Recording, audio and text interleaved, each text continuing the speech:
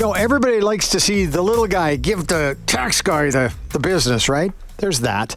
This isn't really the little guy looking to give the tax guy the business. This is, this is a signing bonus that's part of a player's salary. John Tavares, the captain of the Toronto Maple Leafs, says, no, it should not be taxed. The CRA disagrees. So what's going to happen here? It's a great story, an interesting one to watch for a lot of reasons. And joining us to talk about it is Richard Powers, an associate professor at the University of Toronto's Rotman School of Management. Hello, Richard. Good afternoon, Bryn. How are you? Fine, thank you. You heard what I said. It's always fun to watch the little guy take on the tax department, but this one isn't exactly a little guy. This is a guy who, he's making a lot of cash, but people are still watching anyway. What's your take on all of this? Well, I still think he's a little guy. Everybody's a little guy when you go up against the CRA. They have all the power in this one. It's interesting, certainly, because a lot of people, as you mentioned, will be watching this. There's a lot of high-priced talent that was advising him on how to structure this, his new contract, a $77 million contract. So they're certainly watching this. He followed their advice, and look where he is right now. So a lot of other players would have been doing the very same thing. So they're watching this with a very intense interest, I suspect. So the big thing here is it's the signing bonus, right? Where there's the debate, right? That's right. Now, the signing bonuses are exempt typically as income for a given year. Writers can get this, artists can get this, sort of inducements, anybody who's receiving an inducement to contract.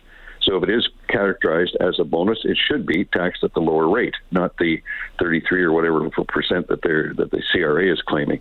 That's the big issue here. And a number of contracts have been structured this way over the years as a result of information from your accountants, your lawyers, all the people, all the tax specialists. So not sure what's going on here. It has been going on for a while, though, Bryn. This is 2018 that they're going back to, and that's why you see $1.2 million in interest on the outstanding amount that the CRA says Mr. Tavares owes.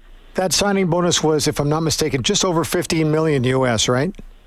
That's right. Yeah, okay, right. So I have it here right now. $15.25 million US to sign this signing bonus.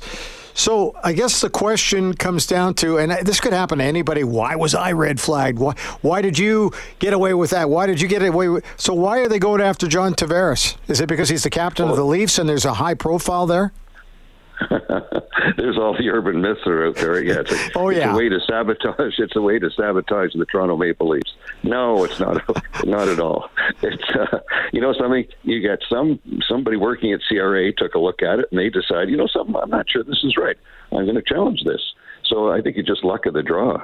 Others could have been picked, but he was probably the one that, somebody got a hold of it. I don't think anyone was targeting anybody. I really think this just came across somebody's desk. They were asked to check into it, and now we're seeing it in the newspaper. And this won't be the end of it. If he loses this round, there's still an appeal to the federal court, from the tax court to the federal court to the Supreme Court. I'm not sure we'll get that far. At some point, level heads will prevail, hopefully, and we'll get this issue settled. But a lot of other players will be watching this. I was just going to say, and I know. Yeah. Go ahead. I was just going to say, not only other players, other teams, in particular, the Canadian teams are going to watch this carefully. Well, there's different tax rules all across the NHL, right? If you play in Texas, there's no state tax there, so you get a little break there. So it's always built into the contract one way or another, the tax implications of your salary. So again, sometimes they have to offer a little bit more because you get a little bit more taken off in that particular state or that particular province. I don't think it puts the Canadian teams at a disadvantage. It's just that the deals have to be structured such that they're tax advantage to the player, and that presumably was what was done here. But at this point, you have to question that. Obviously, nobody thought of giving the CRA a call before they signed off on this thing in 2018 to say, hey, listen, how can we work this? I guess it's just a matter of you working it and making sure that it'll go by them. Well, no, I would suggest that they did, based on the laws at the time. They took a look at it and they thought this was fine. But let's take a look at this. You're always trying to find. There's nothing the matter with being tax smart, right? Finding, I won't say loopholes, but ways to make the tax system work to your advantage. And I think that's what his professional advisors did, and they thought it was fine. Again, there's some really smart people that took a look at this. And I would, if I had to guess, here's another stat for you. I did check, and about 20 to 30% of appeals to CRA are successful on behalf of the taxpayer. So, if we push that out, he's got a 20 to 30% chance of being successful here. But at the time, those professionals felt that this was particularly, 100% legal and 100% in compliance with CRA requirements. So what changed? That's the question I would be asking. Do you think 20 to 30% is successful? Well, that's what they say. Yeah. It doesn't really matter right now. He just wants one person to be successful, right?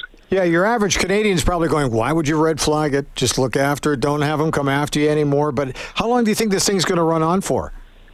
Well, these things take a while. We're probably looking at several months to get this part done. And then after that, appeal probably another year or two. Remember, they started somewhere. Let's assume that they looked at it in 2019, 2020. It's been going for a few years now. That's why the interest is climbing.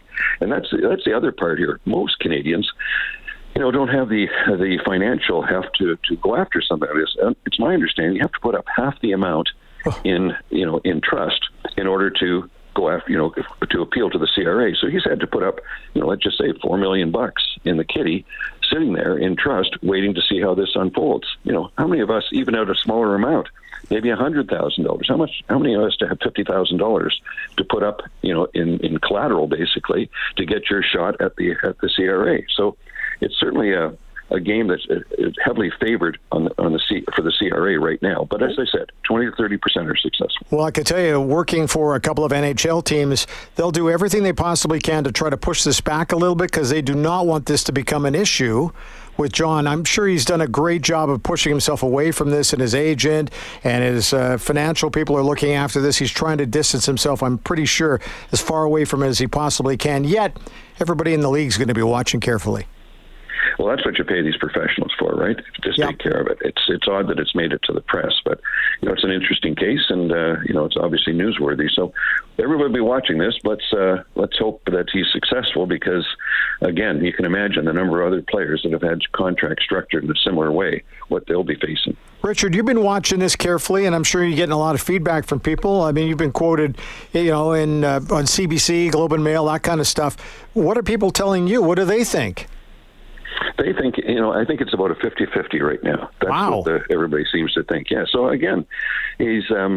But the big thing here is that when they structured this deal, they would have taken a look at this very, very carefully.